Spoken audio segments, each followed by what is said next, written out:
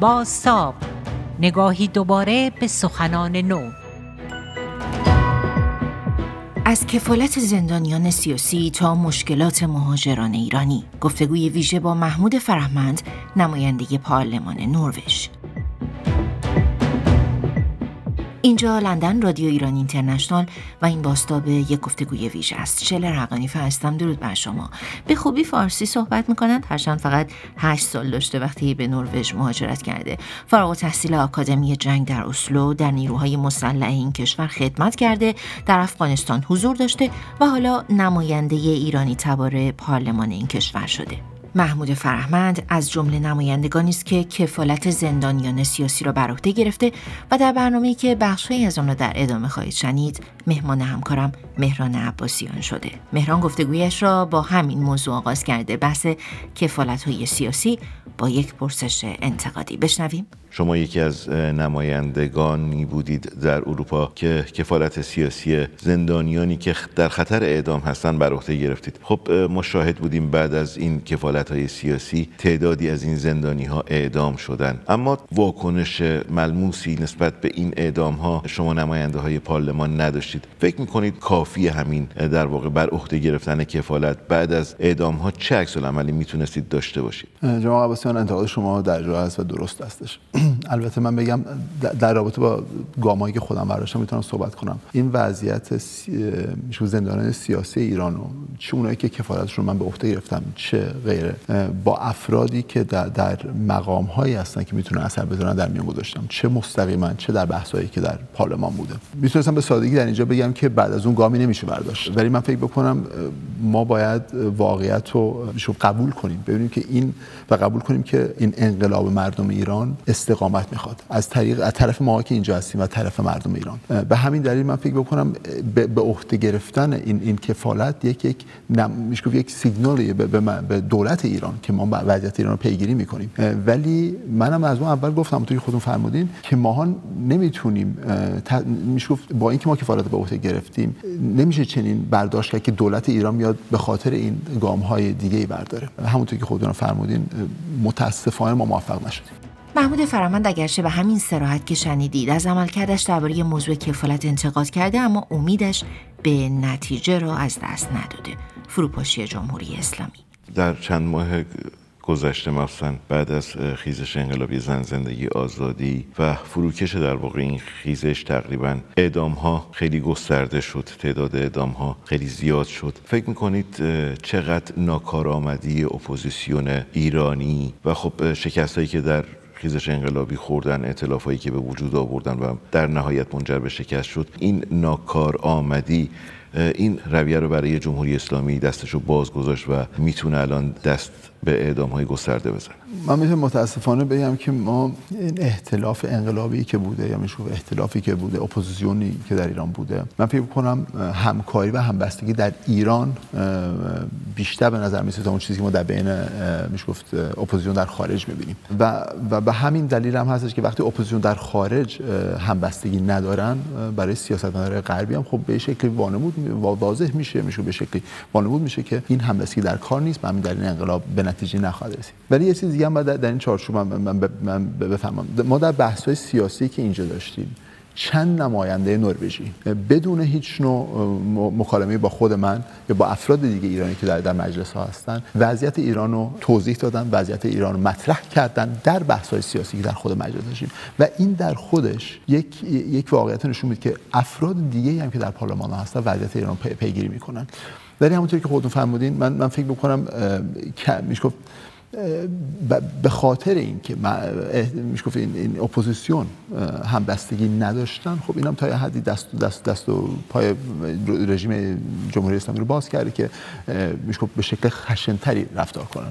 ولی من میگم ما حتی اگر برگردیم به میشه گفت به مثال‌های تاریخی انقلاب ها هم نگاه کنیم، برگردیم به شوروی زیر دست استالین، می‌بینیم که حتی شوروی هم نتونست موفق باشه و شوروی هم از هم پاشید و همینطور میاد رژیم جمهوری اسلامی از هم بپاشه.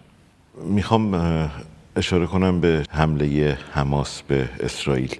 خب اکثر کشورهای اروپایی، اکثر پارلمان کشورهای اروپایی این حمله حماس رو محکوم کردن، اما کمتر شنیده شد که این پارلمان ها درباره حامی اصلی حماس که سپاه پاسداران ره صحبت کنن. کمتر شنیده میشه که نامی از سپاه پاسداران برده بشه.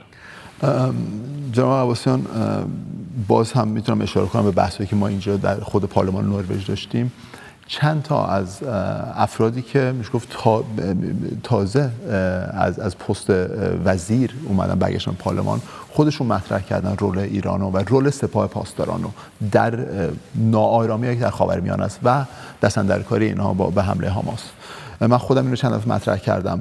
متاسفانه بیشتر سیاستمدارای غربی با خبر نیستن از رولی که سپاه پاسداران و جمهوری اسلامی بازی میکنه در پشتیبانی از حماس، در پشتیبانی از حوثی‌های یمن، در پشتیبانی از حزب الله و به همین دلیل هم هستش که به این مسائل اشاره نمیکنن.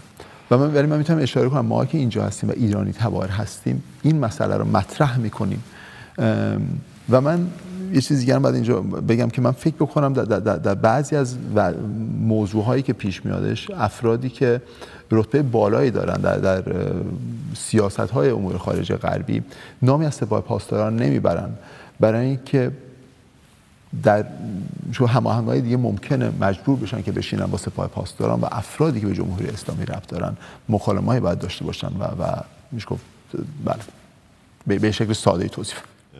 محمود فرهمند چه نظری درباره سپاه پاسداران به عنوان یک نماینده پارلمان داره؟ آقای عباسیان، من سپاه پاسداران نمیدونم والا از کجا شروع کنم، ولی بخوام یک نظر ساده بگم، سپاه پاسداران با KGB روسیه، با نیروهای میشه گفت جاسوسی و نظامی کشورهای دیکتاتوری دیگه فرقی نداره. اینا خودشون رو به شکلی مدافعین اسلام و مردم ایران میدونن، ولی تنها چیزی که ازش دفاع میکنن خودشون هست. سوء استفاده از وضعیت میشه گفت نظام‌ها و سیستم‌های اقتصادی ایران برای پول به جیب زدن خودشون، یعنی از نظر شخصی،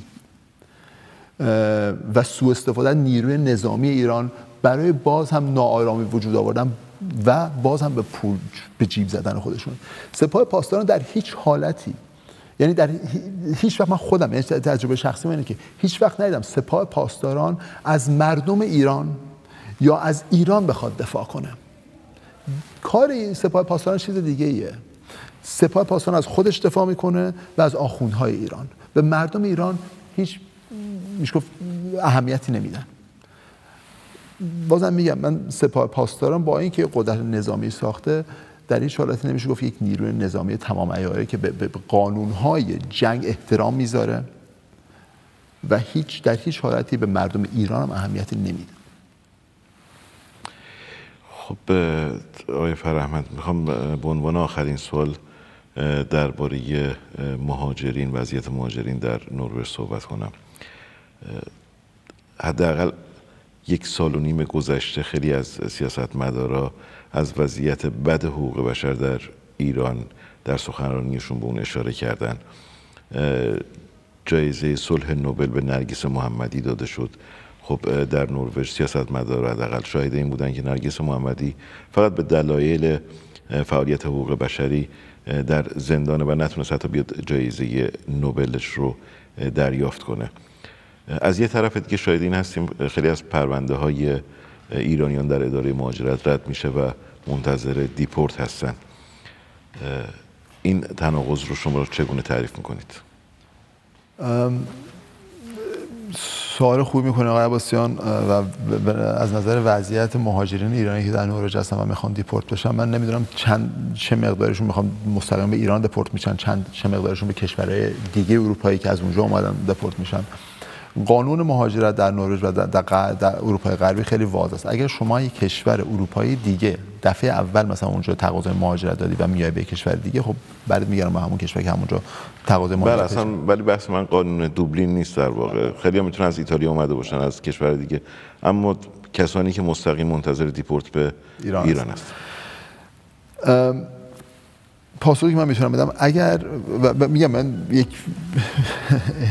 به این شکل مطرح کنم، اگر اینها کیسشون یعنی واقعی هستش، خب بعدشون پشتیبانی بشه، برای اینکه همه ماها که اینجا هستیم میدونیم وضعیت حقوق بشر در ایران چه جوری هستش.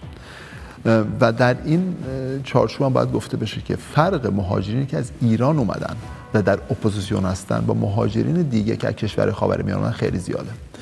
به مقدار زیادی از افرادی که از کشور دیگه خاورمیانه میان در واقعیت حق مهاجرتی به اون شکل ندارن، ولی اینا مهاجرین سیاسی هستن و حق میشه گفت پشتیبانی دارن و به همین دلیل کارشون با ما هم ازشون پشتیبانی کنیم. ولی تا به حال من ندیدم کسی مستقیم مثلا این مسئله رو مطرح نکرده باشه. اگه بخوام به شکل واضح‌تر بگم، اخراج کردن یا دیپورت کردن این افرادی که در اپوزیسیون بودن در ایران جونشون رو در خطر میذاره و در چارچوب قانونی هم که هستش ما نمیتونیم این کارو انجام بدیم. یعنی که اگه جون کسی در خطر گذاشته میشه با اینکه دپورتش بکنیم، نمیتونیم اینا رو دپورت بکنیم و اینا میگن بیشتر مهاجرین سیاسی هستن. اگر اینطوری که من برداشت میکنم سوال شما رو حذف کنم. شما به عنوان حالا یک نماینده ایرانی تبار که بیشتر از اوضاع ایران مطلع هستید، چقدر میتونید کمک حال این مهاجرین باشید؟ باید این مسائل رو سیاسی مطرح بکنیم و از نظر میشه عامی سیاسی باید مطرح بکنیم. یعنی که من کیس بای کیس نمیشه عملی کرد. از دیدگاه من اشتباهه، ولی از نظر بخوایم به شکل عامی بخوایم عمل بکنیم اینطوری میشه که مثلا تمام افرادی که از ایران اومدن و در اپوزیسیون هستن حداقل یک حق موقتی دارن برای در غرب بودن. یعنی که حقی دارن که موقت در غرب باشن تا اینکه وضعیت ایران واضح بشه. خیلی ممنون. اگه صحبت پایانی دارید بفرمایید. اگه من بخوام صحبت آخری بزنم، این که بازم میگم استقامت مهمترین ابزاری که ماها و مردم ایران داریم. شنونده گفتگوی همکارم مهران عباسیان بودید با محمود فرهمند، نماینده ایرانی تبار پارلمان نروژ. من شله رحقانی هستم تا بازتاب یک گفتگوی ویژه دیگر راهتان روشن.